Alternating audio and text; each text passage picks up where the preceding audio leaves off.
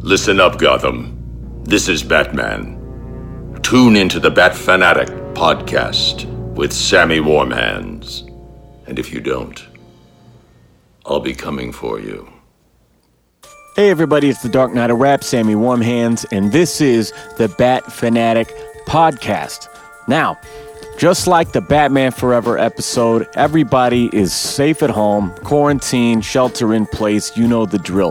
So I've got Ben and Evan calling in on the phone, and we're talking about one of my favorite runs in recent years, Rise of the Batmen. First, I got to shout out our sponsor, Radar Toys, right here in Eugene, Oregon. You can have all the cool shit delivered to your door while you are being a smart person and not leaving the house, right? You're doing that? Good. So go to radartoys.com and save 10% with the code BATFANPOD. Get free shipping in the U.S. Now this is James Tynion IV, Rise of the Batmen. Rise of the Batmen from Rebirth in 2016, written by James Tynion IV, penciled by Eddie Barrows, Alvaro Martinez, Al Barrionuevo, inked by Eber Ferreira and Raul Fernandez, colored by Adriano Lucas and Brad Anderson, lettered by Marilyn Patrizio. There's some fucking names for you. There's a lot of names. What a great crew, though, man. I came across this after meeting James Tynion at Rose City Comic-Con in September. I was just walking by his booth, and I could not place why, but I knew his fucking name. And I walked by, and then I stopped, and I went back, and I started talking to him, and realized that he had done some of the backups in the Court of Owls, and I was like, oh, shit, man, that's like some of my favorite stuff. He was really nice, and got a photo with him, and then I went home and started digging into his shit, and I had read so many great reviews about his run in Detective Comics on Rebirth that I asked for this for my birthday, and immediately after finishing it, just ordered more of these books. I've read 4 of them so far, but man, just really great storytelling. What'd you guys think? I'm not familiar with any of the New 52 or any of that stuff, so I don't know when any of this stuff falls or how recent this is or what the deal is, really. Yeah. It's so New 52, it's like 2011 or somewhere around then, and it was another attempt to kind of wipe the slate clean, keep the stuff that worked, but make a new universe so new readers could come in without feeling burdened by the past, but also just to freshen things up. Then they did it again in 2016. They did another tweak, so they kind of changed everything again, not undoing what was done in New 52. And New 52 didn't necessarily erase what was done before that either. A lot of that stuff still holds, but it just reworked it, tightened the time scale, shortened it down, so the characters aren't, like Batman's not 50, he's probably in his early 30s. Yeah, it gives you a little more freedom to tell those stories, too. And a lot of the characters who exist in this story, spoiler, Orphan, were slightly different versions of those characters before, but they changed their backstory, they changed their history. So Orphan was Batwoman or Batgirl, and then Spoiler was also a Batwoman or a Batgirl. But in this universe, they never were those things, but the characters are still kind of similar.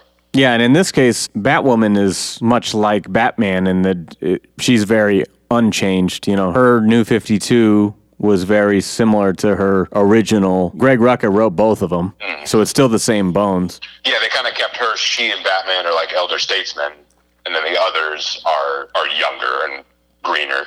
Yeah.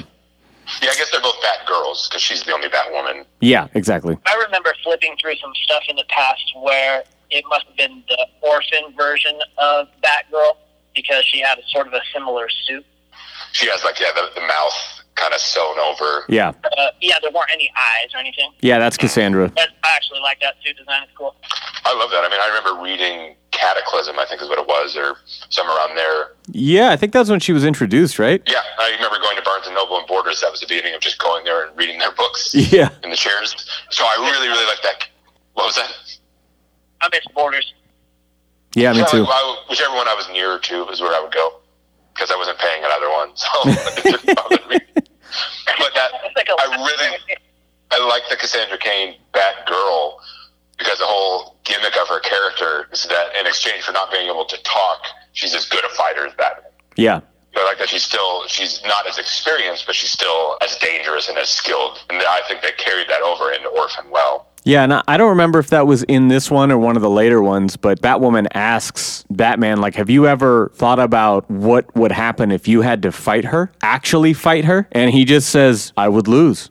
Yeah. When they did that 2016 revamp, was that given another name? That's Rebirth. Okay. Yeah, so this is Rebirth. So, I mean, it's still sort of a continuation of the New 52 stuff, but... It didn't undo it, but it just tweaked some things again. It has to do with, like, the Flash and the big universe stuff. But the real reason is just to tweak the characters and change things that fans didn't like. Essentially, you're taking, like Snyder and Capullo, for example, wrote almost all of that whole New 52 Batman arc, right? And then Rebirth, and it's like, okay, we're going to let Tom King take over the main title, and we're going to let James Tynion take over the detective title. And so, I mean, it's also just kind of putting new creative teams in charge of the stories, more so than it is like retconning a bunch of shit. It's both. Because one of the big, I think it was in the 90s, Green Lantern became evil and, like, killed everyone in his city. And fans hated it. It made them so angry that one of their favorite heroes became like a horrible mass murderer. So one of the big retcons later than that was just to undo that. But I think you're right. Part of it is to give new creative teams to unburden them. And also just to boost sales because everyone wants to buy a number one. Yeah.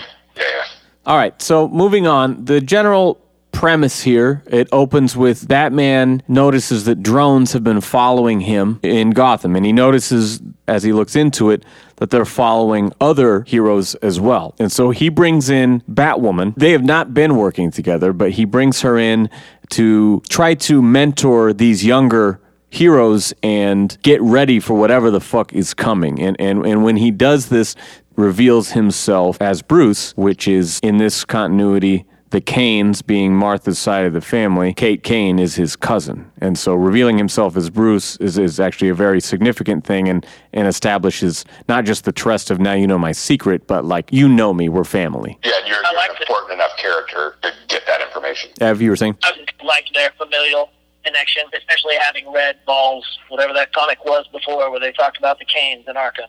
Earth One. Yeah, I like, now that I know that, it made it a little bit deeper to me, and obviously it makes their connection more significant, but I think that it adds a cool element. And also that's how I know in this universe Batman is a Jew. This Batwoman's a Jew. Her mother is his aunt. Or no, her father is his uncle. Batman's a Jew, I guess is what You've lost me, yeah. I'll just take your word for it.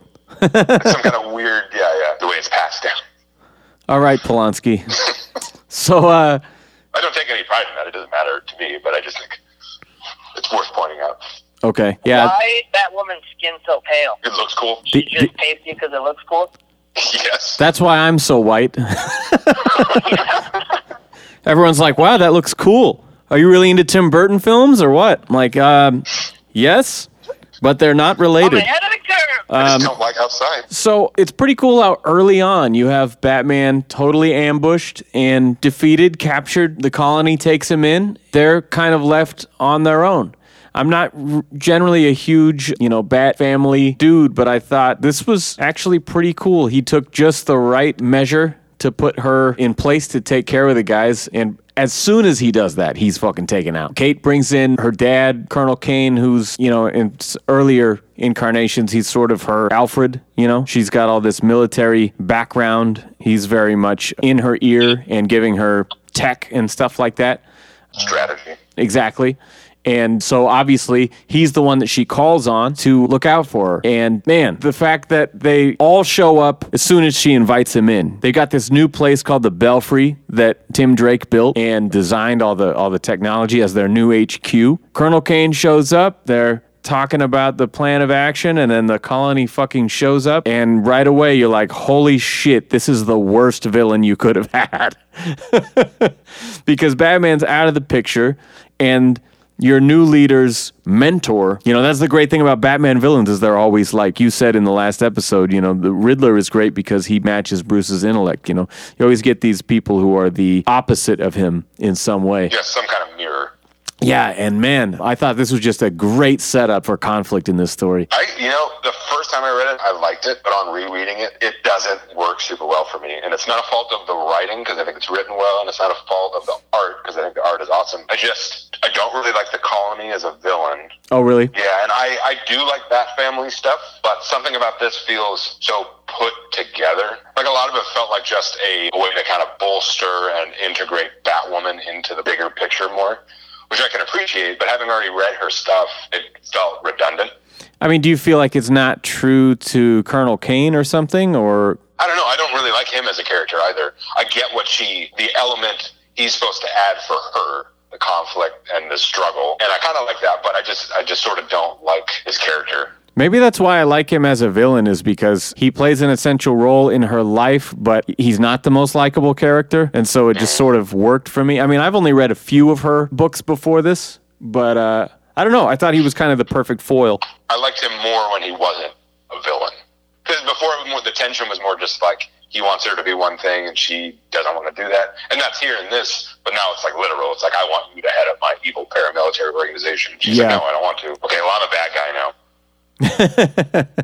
Yeah. And the whole idea of having Batman be taken down by them, on the one hand, I do enjoy it because it adds an interesting element of conflict for him, to like these people who now he has to change his game because they're, at least when they're working together, they are a serious challenge to him. But a lot of it in that same way that the whole story kind of felt like it's just to integrate Batwoman into it more, I felt like he was hobbled for that purpose as well, to let the other characters stand out, and I just didn't land for me. And I don't know, I mean, I like Clayface in the team, I think is cool, but I also don't like it.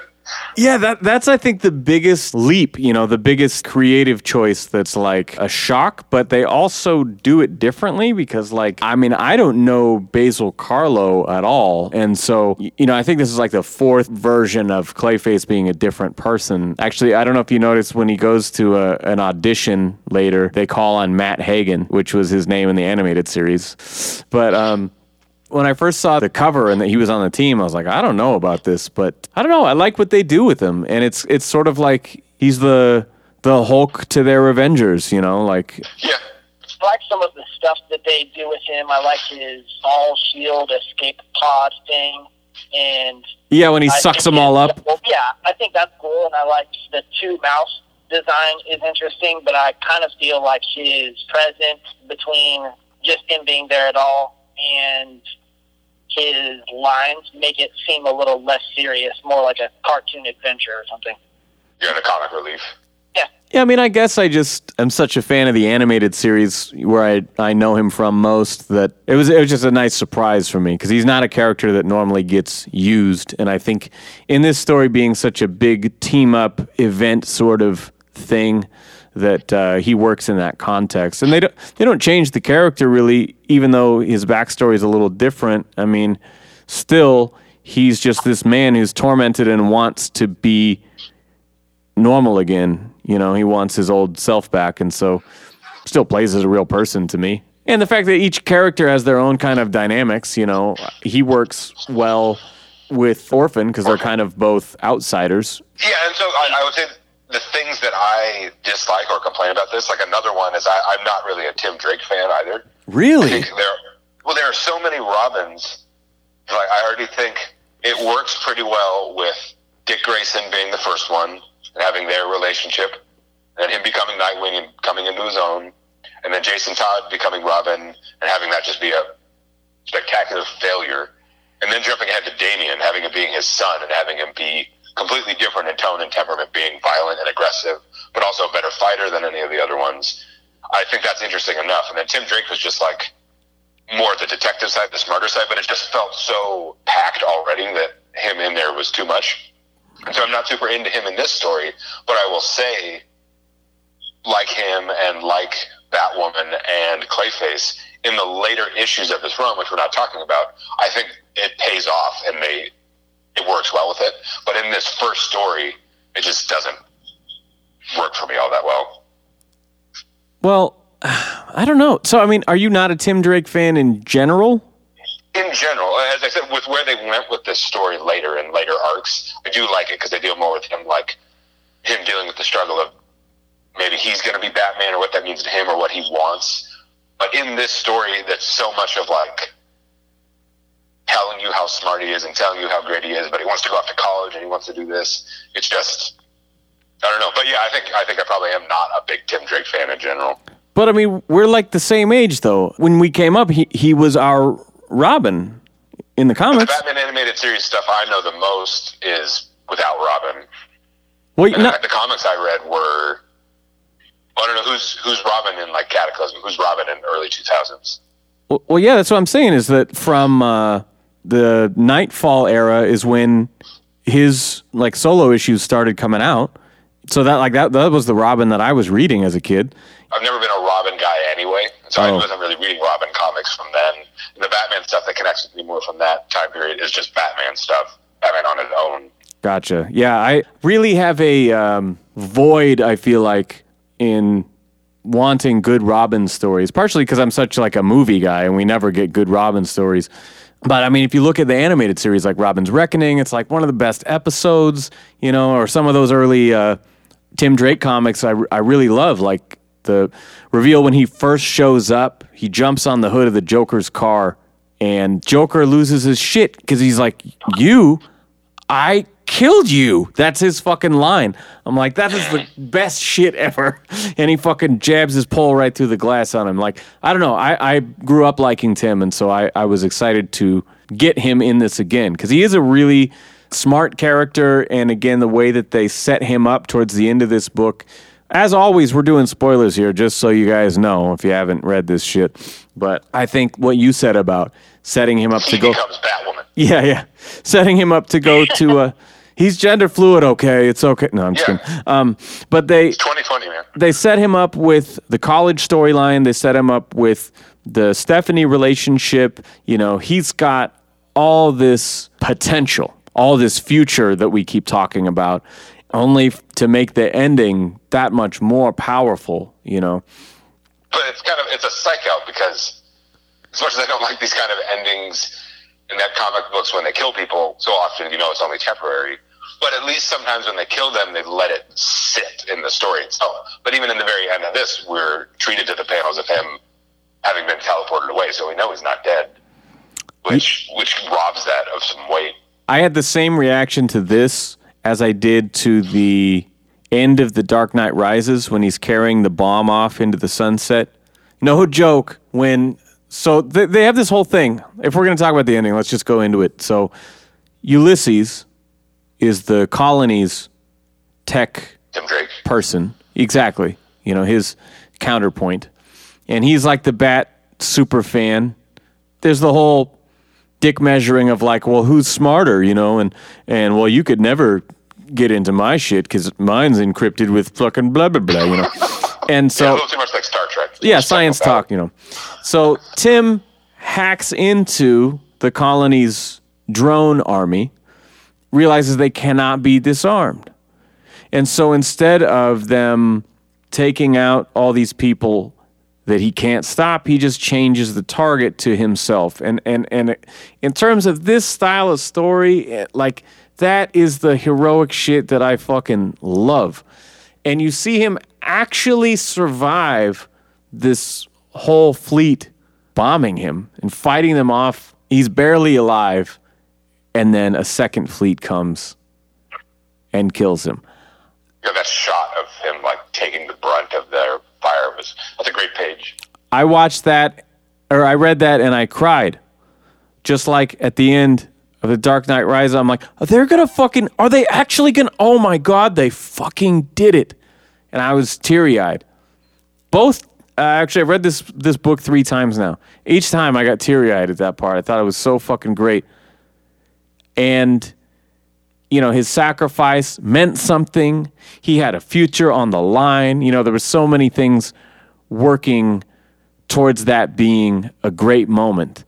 You have this awesome epilogue with Stephanie and Bruce where she gives him the acceptance letter to college. She's like, oh, well, that's what heroes do that, and that's part of the game, and this is what he wanted. Yeah. She's like, no, here's a letter. It's not what he wanted. Yeah, and you see them actually, like, embrace and cry together. And I was like, oh my God, this is fucking brutal. It's amazing, though. It's great storytelling. And then you're totally right, because, like, the last fucking page or whatever, they do the Dark Knight Rises thing where it's like, oh, who fixed the autopilot on this thing? You're like, God damn it. Like, why you got to do that? Like you said, for later. you got to do it. Make us wait for it. Let this moment mean something. Let it have some weight, because God damn, that was good right before that twist. On one hand, I felt like it was sort of a visual cop-out that they didn't really show Robin combating these drones. They don't really need to, because what's that going to look like? He's just going to donk a bunch of robot drones with his staff a bunch of times. Can you imagine that being animated, though? Laundry jiu-jitsu with the drones. Yeah. Oh, man. I take it back. That would be the... I would love to see that sequence in animation, though. That'd be awesome. Yeah, in animation, it would be one of those good kind of shots where, like, profiles, they're kind of head-to-head, and he meets, the first one with his staff, and then that's where it cuts or something. You know what happened?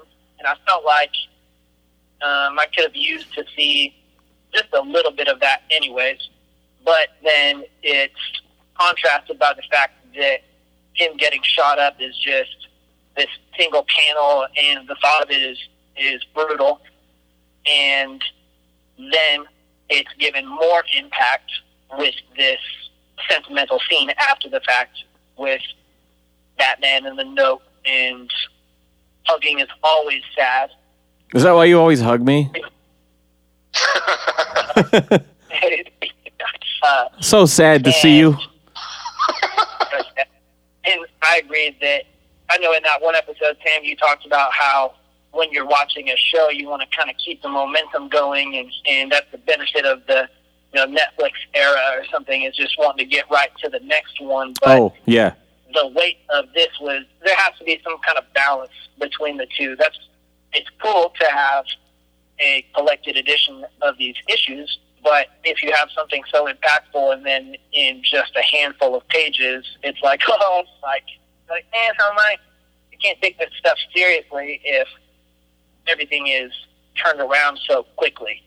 Better to end the book on a different note, let you simmer on that and be sad for a bit, and then reveal later on that he was actually still alive. Yeah, and it makes me wonder how much of it was like, oh, we don't want to piss off the Tim Drake fans. We don't want them to check out of this new book, so we need to let them know right away that he's alive. Yeah. And how much of it was just like, tune into next time. Well, yeah, because, part of that, I guess you're going to go, well, if we do this, the backlash is going to be insane, right? And so when we execute the part of our story that we've already planned, it's going to look like a cop-out. It's going to look like we caved to the pressure and brought him back. It's like, no, that was always the plan, And I get that. We're reading stuff in a collected edition, too, and there would be a built-in time frame if we were reading the issues once a month, because there's your built-in sitting on that for a little bit before the next one comes out to tell you that wasn't really the case. But we can breeze right through these things and instantly not feel like that anymore. Well, and Ev, you pointed out something about not showing Tim fight the drones. What I think is that was a story technique, because you learn that he's rerouted them, and that the other people in the team, they can't reach him in time, right? And so you assume that he's making this sacrifice, right? Then they cut back to where the other guys are fighting at the Belfry or whatever. Sorry, it's been like 2 months since I've read this. Maybe they're fighting at the Colony. I don't remember where they're fighting. They're just fighting in different places around the city, I think. Yeah, Robin's the only one at the Belfry. Everybody else is in what could be these, like, targeted. That's right. Okay, so they're out there trying to swoop targets. It cuts back to the action with the assumption that they cannot make it to him in time, and this is going to be fatal, right? So when they do finally cut back to him and he's still alive, that is just building on the suspense of it, because... Yeah, give you a little bit of hope. Exactly, because you're like, holy shit, he pulled it off. Because if you just showed him fight off all the shit, then you're like, oh shit, maybe he has a chance, But I like the idea of show him still standing barely at the end of it, like, oh, wait, what the fuck? I thought he was going to... Oh, there it is. Yeah, I had the same thought that you did, Evan, about like, oh, are we going to see it or we're not going to see it? That's a cop-out.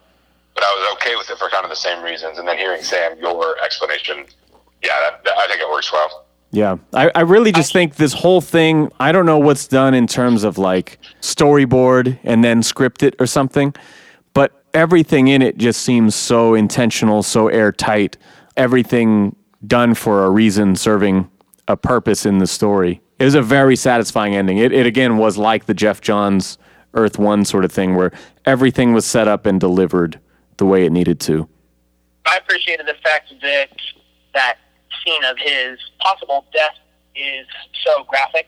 Yeah. Because it contrasts other stuff so much. Like, I know that we're dealing with a group of military men, and so that has the potential to be more violent than just our superheroes, because our superheroes mostly just beat people up and don't kill them. But you have those surveillance shots when they're in the cave, and he's talking about their previous missions and assassinating targets and those splicing throats. Shots yeah, exactly. The shots of those guys killing people, that's pretty graphic. And then Robin getting shot up is very Akira-esque in him getting shot like 50 times more than he needs to get shot. That's a good comparison, yeah. Yeah, there's a ton of bullets. One of those guns could have done it, but for some reason there's just a buttload of them. Well, and you mentioned... You have no question that he's dead. Well, yeah, and they really lit him up. You mentioned the fact that it is sort of more violent being military context. I mean, and this is not the mature reader's title. You know, it's not a Black Label series that didn't exist yet. It's just regular continuity. I mean, you have Ulysses using the footage of other missions showing Batman what they've done by studying him and where they've taken it. And he shows him this video, and he's like, yeah, a few dozen fatalities, but not one of the more grisly missions. You know, it's like, holy fuck, you know. These guys are really, really brutal. You know, for as much as it's a fantastic team-up story, it has real stakes. Yeah. I like the thought of then talking about how these villains are largely the opposite of Batman in one aspect. The Riddler is incredibly clever. Bane is smart and strong.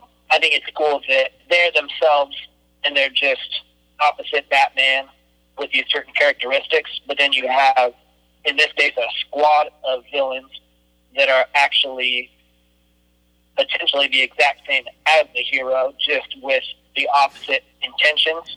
They're just acknowledging that everything about this person is super awesome, and let's just model everything after him, but better. Just take that blueprint and improve on it.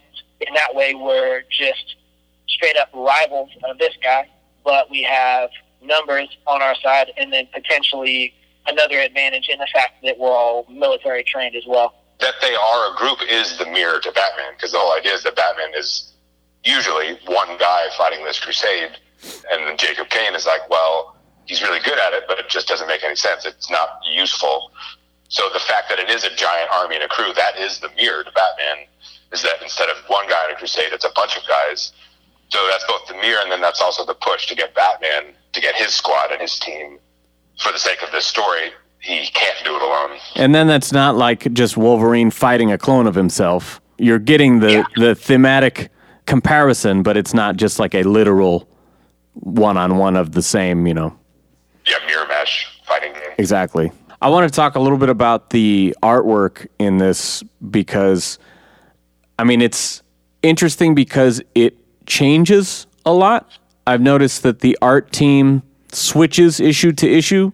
They usually will do a couple and then switch and then do a couple and switch. And I don't know if that's just to keep up with production, keeping on schedule. But, in the earlier issues, the Adriano Lucas stuff is really vibrant colors. The really bright stuff is sort of like All-Star, what we read with Alex Sinclair, versus like Alex Sinclair and Hush or something that's a little more gray and green and blue. And sometimes it's like, wait, what the fuck just happened? Because you finish a chapter and you open the next one and you're like, whoa, this is a little bit different. But I think did I miss an issue? Yeah. But for the most part, they work really well together. And the most effective part of switching off, I don't know if you noticed when they did the cemetery flashback when Kate's mom died and she was there with her dad in the cemetery. And it's really like overexposed, whitewashed, kind of like soap opera memory sort of look to it. It looked more like the initial run on her series. Yes, actually, you're right. I thought that was the coolest use of switching art teams, because when they credit the artists in that issue, it's like, except pages, 6 and 7 or whatever. And I was like, how the fucking... And as I read it, I was like, oh, that's fucking clever. Like, really well done to go, oh, well, this is in a character's head. You guys draw it. I don't really appreciate the change-ups other than that exception. I don't know why they would randomly bust out some stuff that looked like watercolors to me, and I couldn't make any sense of it except in that scenario. If it was supposed to be washed out and dreamy, then that makes sense to me. But I remember a couple panels, one with Clayface, where I just couldn't figure out why it looked different than normal. Yeah, I think one of the few things that I would put in my cons is that it switches a little too frequently. But I thought the design, like if we want to talk about Batsuit is usually a category that we talk about. I just thought the Eddie Barrows pencils kick off the series. The design of everything looks fucking awesome. I like his cape. It's kind of like a web cape. That's how Shredder looks in the live-action Ninja Turtles movies. Oh, yeah, that's true. In what way? I don't really know how I would describe it. It's sort of like it has pleats, but also like it has, I don't know, like more like a leaf, or like it has pockets or something. There's a visual resemblance that I don't think makes any sense in any kind of material that I can think of. But if you looked at a picture, that's how I imagine those little half-circle curves to be on Batman's cape. Yeah, just a textural thing. No, bullshit. I don't see it at all. Whatever, Ben. Yeah, I do kind of see what you're talking about. It looks draped a little bit, like it's not completely form-fitting. If you had like a curtain backdrop in the theater or something, and it's kind of like doubling over on itself. Yeah, definitely. I really like the two-colored cape, too, because that was like the Tim Drake of the 90s. He had Robin always had a yellow cape. He had the yellow underside with the black over it. In fact, one of the things I liked about Batman Forever was that Robin suit was sort of a Tim Drake Robin suit, Oh, damn, bro. Yeah, I thought it was cool to see that, and I think the purple works, and like the little kind of gold outline of the bat symbol. It's like a Frank Miller bat symbol that's really big, spread across the chest, but it's got that little embellishment. I just like those little details they put into it. The utility belt's kind of cool. It's more of a V. Yeah. All the characters looked really tight. I mean, spoiler? That's a cool outfit. I think the old spoiler, she had a full face mask. Yeah. And maybe they were kind of getting away from that, so she didn't look exactly the same as Orphan. Yeah. I like the Orphan outfit because it is reminiscent of her Batgirl costume. Yeah, but it's more of like a fighter suit, Yeah, more ninja. Yeah, I like it a lot. In fact, in the later issues, she's like the best part. I don't know if we're going to go revisit these later ones on another episode, but boy, is she a big part of it. That scene with her later on in the cave where she takes on whatever that group of guys is. Colony. Quantity. Whatever the quantity of men that she took was. That's like the version of that Robin scene that I'm okay with, where I didn't need to see her fighting all those dudes because... your imagination does a better job. Yeah, and when everybody else shows up, then there she is standing amidst all these dudes. I think that's a cooler reveal of the fact that she did all that stuff herself. It's sort of like a more subtle version of... Because you have that in like Suicide Squad. Harley leaves the pack and is going up the elevator. She starts getting attacked, and they see it. So they run up there where the elevator's going to open, and she opens the door, and they're all beaten up or dead or whatever.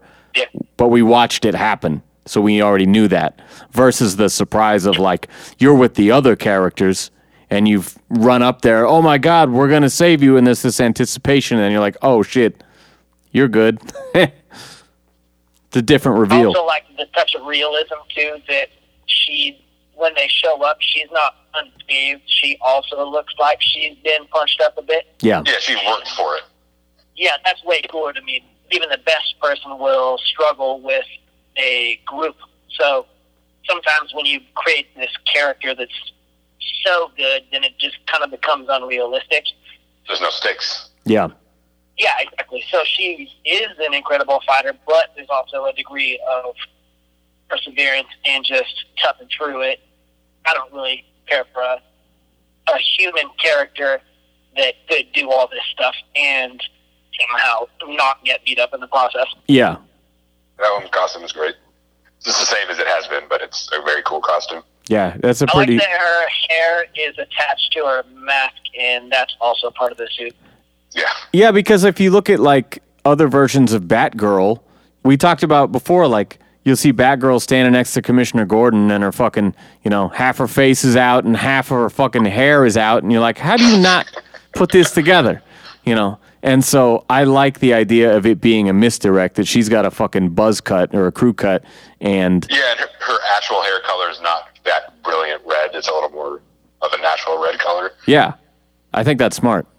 Aside from the fact that her skin being the pigment of a cave troll's... Don't call me a cave troll. Excuse me, a cave hobgoblin. Oh, thanks. I apologize. That's a pretty good giveaway, though. Yeah, and I think that's, as you've talked about before, that's one of those things where that's more an impression.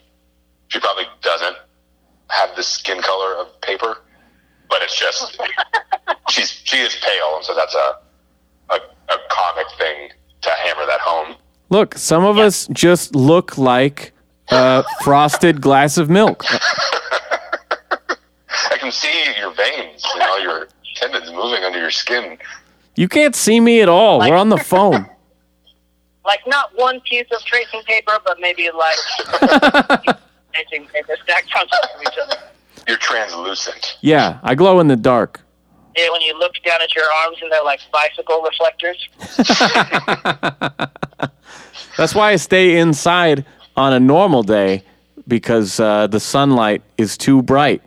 It's reflective. Word. So are we just reviewing my body now? Yes. Okay, 1 out of 5. Let's go. 1 out of 5. Pros?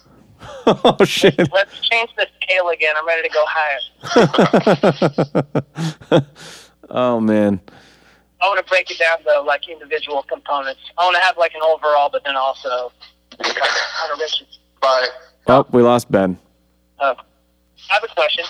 At one point, one of the characters references this 0 year, and I don't know what that is. Oh, that was in... Here is an awesome origin story from the Snyder Capullo run.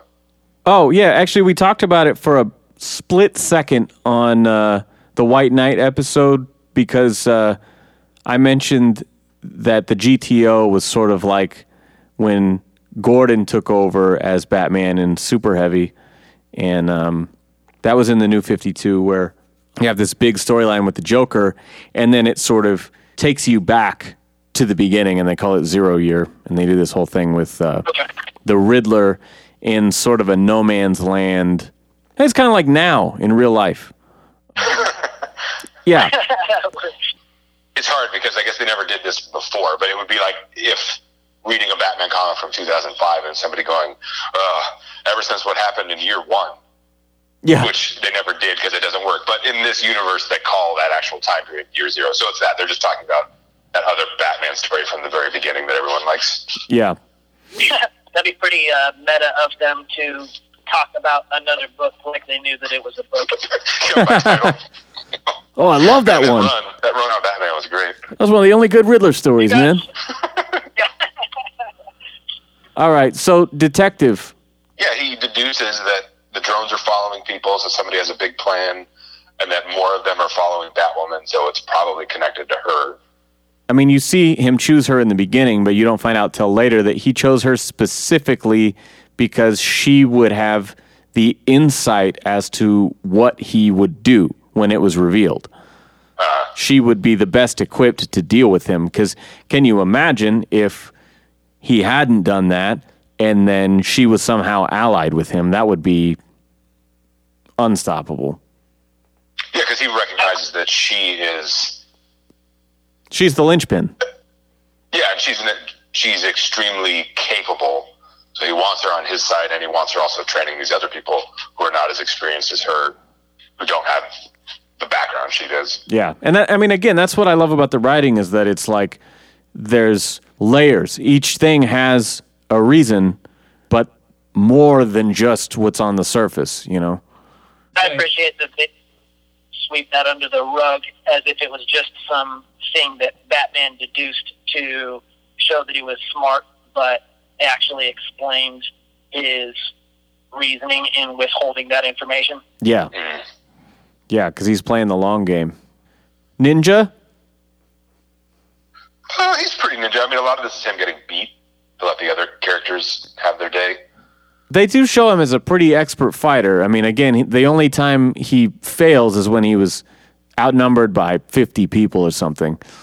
And he probably still takes a lot of them out. He also has that sweet scene where he's being held by his arms, and like he knocks out a fake tooth to let gas out, and he manages to free himself from the bonds. Yes, and take the guys out. That's the most Batman shit ever. Yeah, I take it back. He is very high on the ninja scale. Yeah, I fucking love that scene. Trauma? I think other than the backstory, talking about the funeral, there's not a lot of it, and I felt that was more just to establish the connection between him and Batwoman than it was to show you his traumatized past. Although I guess that's part of the story, is his ability to connect with others and to trust them and to depend on them. Yeah, I think this is kind of a growing point for him. It's not really rooted in his problems for once. Yeah. Like you said, the only thing that references his trauma is that funeral scene from when they're little kids, and Kate's the only one who will come to sit next to him when he's showing his emotions or not showing his emotions. Yeah. It seems like we're at the conclusion of a pretty mature thought process where he's realized that he can't do all this stuff to himself, and he seems very okay with it. Yeah. Yeah, he's good with reaching out to others. He doesn't seem to be miffed about it or anything. I very much like the Batman in this one. I mean, we talked about the White Knight on the last one, and Ben was like, I don't want to be this Batman, but I would, I want to read it. And I feel like this is very much the guy we know and love. Yeah, this is the Batman who we want to be. Exactly. Like, that he's not so damaged and so, like, off the chain, unhinged. Yeah. All right. I'm much better, like a calm, methodical, really good at fighting Batman. See, you say that, and I just instantly hear that old Eminem lyric where he says, give a Valium to Bruce Wayne because I'm ready for Combat Man. And he goes, get it? Nice. Combat Man? Oh, calm Batman. Yeah. Oh. What do we got for pros? I like the incorporation of all these other characters that were kind of neutered or retconned with the last couple universe reboots. I like that this is building to something. They treat these characters well, and they give each one a little spotlight to show why they're valuable and what they can do and why their story is interesting. Yeah, I think it makes you care about people that you knew very little about in some of these cases. Yeah. They really they use everyone well. They serve the characters well. Nothing's by accident or just to show you a fucking reference of like, oh, look how deep we can go. All of my pros really revolve around the artwork. Yeah. I think I'll kind of go through my list a little bit. I think it was issue number 2. The cover has Batwoman being swallowed up by Clayface's face, and that's crazy awesome. Like, sometimes you'll have artists, or there can be some kind of variation in the quality of their stuff sometimes, and maybe it's for a reason. They need to skip on something because it's the panel is too small and they can't give it the same amount of detail or something. Maybe it's a matter of scale, but that image in particular is a really good version of this dude's own stuff, and it's really awesome to me. I love the Batman smoke bomb tooth is very Batman, but also super ridiculous to me. But I do love the scene before that with the soldiers cataloging the contents of his utility belt is super awesome to me. I can easily see that being a scene in the movie where two soldiers are rattling off this info. It's really funny to me. I'm sure a lot of fans have debated and wondered about for a long time. It's sort of like the Dark Knight scene, too, where they're laying out all the knives and shit that they got from Joker's pockets, But this is something that definitely people have wondered about for a long time. Like, okay, what's he actually got up in there? He's got a pocket full of quarters in case he runs into Two-Face? Yeah. Some of the other stuff that I thought was interesting, and maybe you guys noticed, and I don't know what the reasoning is for it, but I really liked the divisions between the chapters were just the covers of the issues, and that's standard. But rather than doing the kind of blown-up glimpse of a page or a panel like in White Knight, instead we got the pencil versions of the covers. The finished product is awesome, but I love seeing where stuff comes from. And the development. Yeah, I love the collaboration when it comes to comics, but I also appreciate being able to see everybody's contribution. By the time you get to the end of it, you have the inks and the colors, and hopefully those all put the puzzle together. But I also love seeing people's pencils, especially because that's what I work in a lot of times too, I guess. I appreciate the roughness of it, or the foundational element of it, and I really just love seeing sketches and the groundwork and stuff. But in a couple of them, there were variations between the pencils and the actual covers. I think it's the first one has everybody standing together. Orphan is wearing a mask in one of them, and then in the other one isn't wearing a mask. And it made me wonder why they changed it. And then later on, you have the group kind of standing together again, kind of the counter of that one, but Robin's been possibly killed, and Robin's on the ground. And not only does it remind me of like the Death of Superman cover, but in one version, Robin is there laying on the ground, and then in the pencil version, he's laying on the ground and he's also standing with the characters. And I don't understand it, and I don't know the reason for it. I'll have to look at that again. Maybe it was they were trying to decide like what they wanted to give away in the cover, so they left both options open. Yeah, it could be. I don't know. And I think that in the one where he's just on the ground, there's like a colony soldier in the back, and then in the other one, he's on the ground and in the background. Weird. But yeah, those fucking Eddie Barrows pencils are awesome, man. Yeah, I really like that stuff. Did you guys notice how the one cover where Batman's kind of back against the wall, there's the Batman American flag behind him, but it looks like the Days of Future Past cover? Oh, weird. Oh, with Wolverine against the wall. Yeah, exactly. Oh, yeah. The spotlight shining on him. I see that. That's rad. Cool. Also appreciated some of the stuff that the guy did. His panels were interesting, or the one flashback where it's got a pint glass and all the panels exist within the pint glass. That's really creative to me. They did a lot of Batman cutouts, which I like. Look at like the bat symbol in the middle of the page. Yeah. It's inside, it's a single panel and stuff happening around it. Most of my stuff was story. I did love the artwork. I talked about the thoughtfulness of the story and the way everything's put together. I love the utility belt scene. I love some of the clever action. Because, again, I mean, we talked about how great it is to do action in animation, and there's so much left to the imagination on the page. But when they do little bits like the tooth or like, spoiler, detonating the grenades that are on the colony's belts, you know, because she was around Tim when he was designing so much of this shit, that she's really tech savvy too. And so just little moves like that I thought were really fun to watch. Most of my stuff we've already talked about, though. What do we got for cons? I don't have a ton. I don't appreciate the unexplainable mixed medium when it comes to the artwork. I like it when it's intentional, but I don't know why it's there otherwise. Yeah.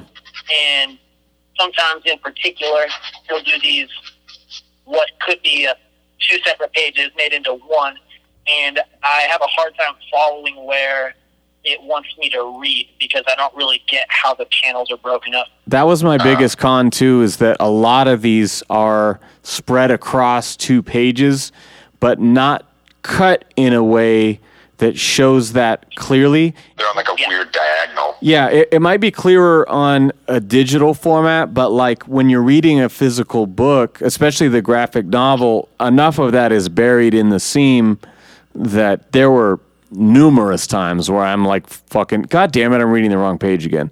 Yeah. And then when I start to assume that everything is going to go cross to the next page, it doesn't. So that wasn't my favorite thing layout-wise, for sure. Yeah. That's all I got. Okay, yeah, and just the way that also the art would occasionally switch up within the same page would be a little confusing. So I very much like the style of everything, but the inconsistency is just a little odd. Kind of along the lines of what I said before, in service of introducing these characters to people who might not know them at all or not be super familiar with them, and then also establishing them as a team, I didn't feel super connected to any one of them. This is an introductory book. So a lot of stuff that I do think pays off later is just the groundwork in this book. So as a thing on its own, it's not super strong to me. Yeah, there's a lot of shit going on and a lot of characters. Yeah, and then combining that with the fact that, as I said, I don't really like the Colony or Jacob Kane as villains, all that together just kind of, the meat of the story doesn't interest me all that much. It's executed well, but like I don't care that much. Yeah. At this point in the story, I do like where it goes, but as this thing on its own, doesn't do a whole lot for me.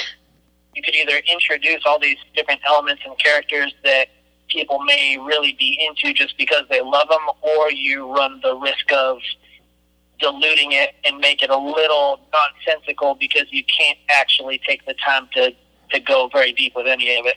Yeah, I mean, this is kind of tricky because I almost suggested that we did like the first 2 or the first 3 or something, but that's just so much homework to do, you know? Yeah, I think it's okay to look at it as, because this is a story on its own. This is a standalone story with a beginning and an end. Yeah.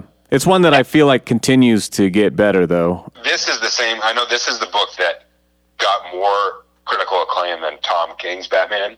Yeah. I like this more, but the first arc of Tom King's Batman I didn't like and didn't pull me in. But the same thing with that. As I got more into his storyline, I ended up really, really liking it. But just the introductory chunk, I didn't like. It was not that interesting to me. Yeah, sometimes that happens. I mean, I mentioned that before in like Earth 1, I think, you know, it was like, oh, you're changing a lot of shit here. I don't know what I think about. And then as you get deeper and deeper, you're like, oh, this is fucking pretty smart, you know. Yeah. I sound like a moron. This is fucking pretty smart, guys. I'm smart. I like this. This is good. One other con, just I don't like. They not only wanted to create their own danger room, yeah, but the way they created it was out of Clayface, plugging Clayface, excess Clayface into a computer. It's just, I don't like that. Hey, it's better than using Clayface to mind control everyone with Mad Hatter's brain backpack. I like that more. Oh, I like that a lot more. I'd rather have a Clayface cocktail. See, I'd rather the Clayface transforming into shit they can fight than Clayface merging with some other character to control your brain. I would believe this more if they just did it like the Danger Room and it was just some kind of holographic photons or something like that. As far-fetched as that is, this is a universe with aliens and kryptonite in multiple dimensions. I would believe that more than Clayface computer. I do love when they're going through his utility belt, and one of them is the chunk of kryptonite, and they're like, "Is this?" I think so. I think that's funny. Do you know how much that would go for? Oh my god, I agree. I think that room would be better served if it was just some super technology. Or robot dummies that they had to fight, or something physical.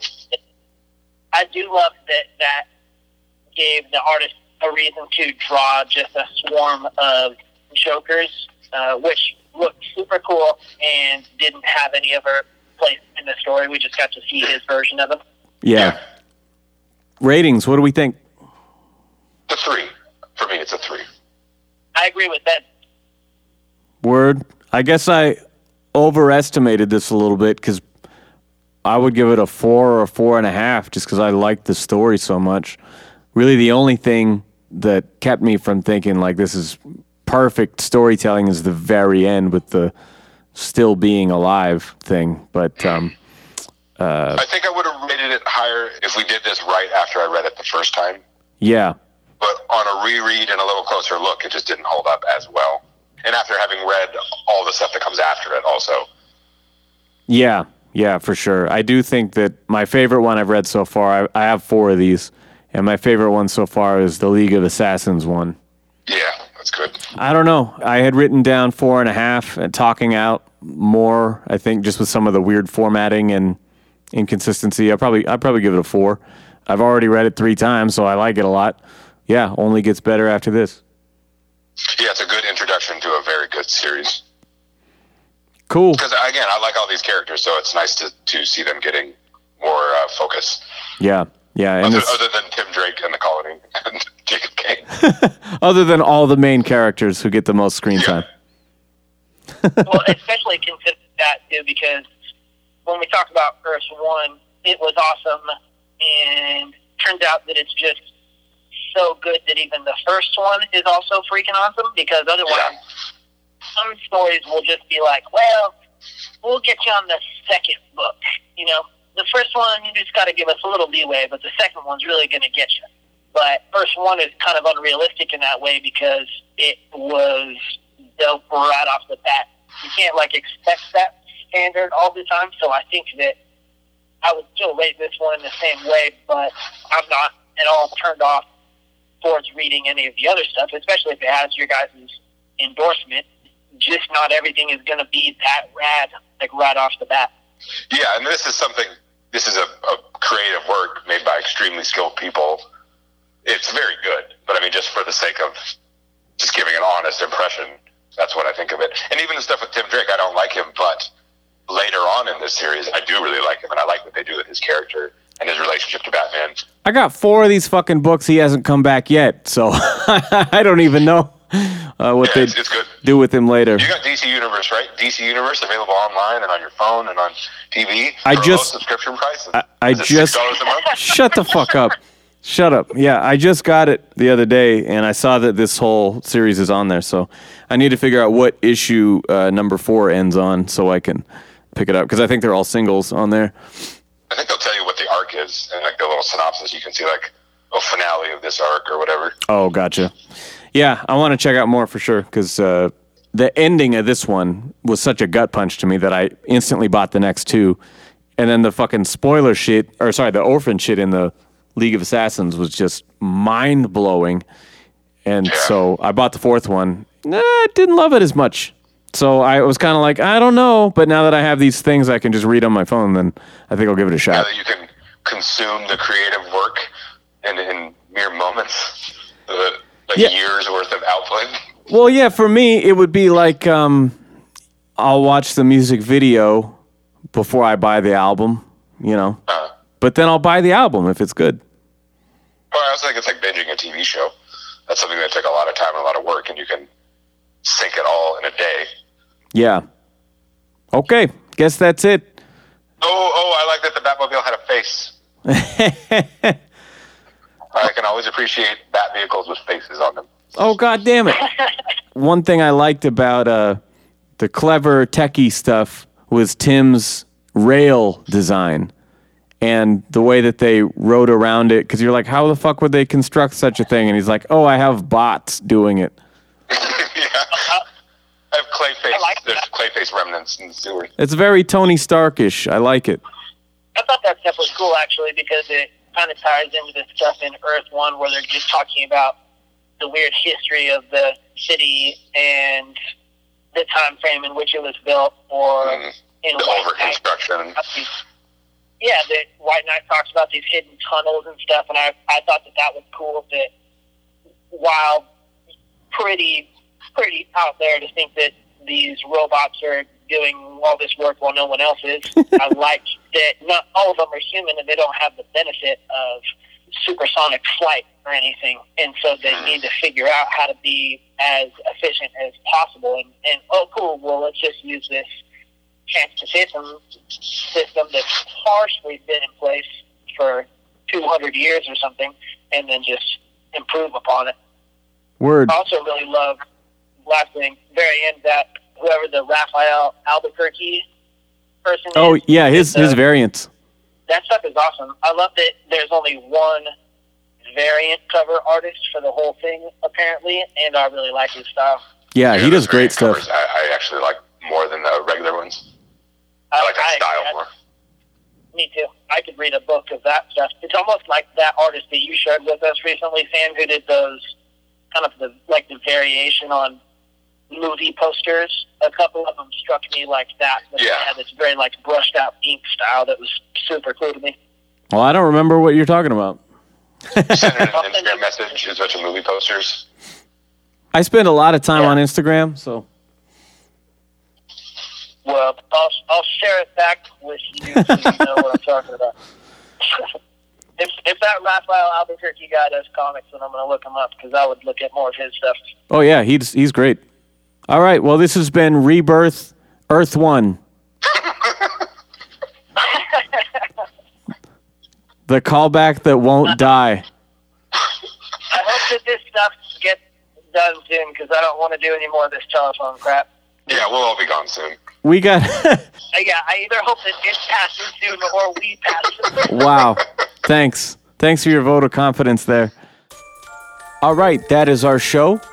And I will tell you, I did use the app and catch up on a bunch more issues after this. And fuck, does it get good when Tim comes back. It's pretty awesome, man. I'm up through issue 981, which I think is the conclusion of book 7. But I highly recommend this series if you guys want to check it out.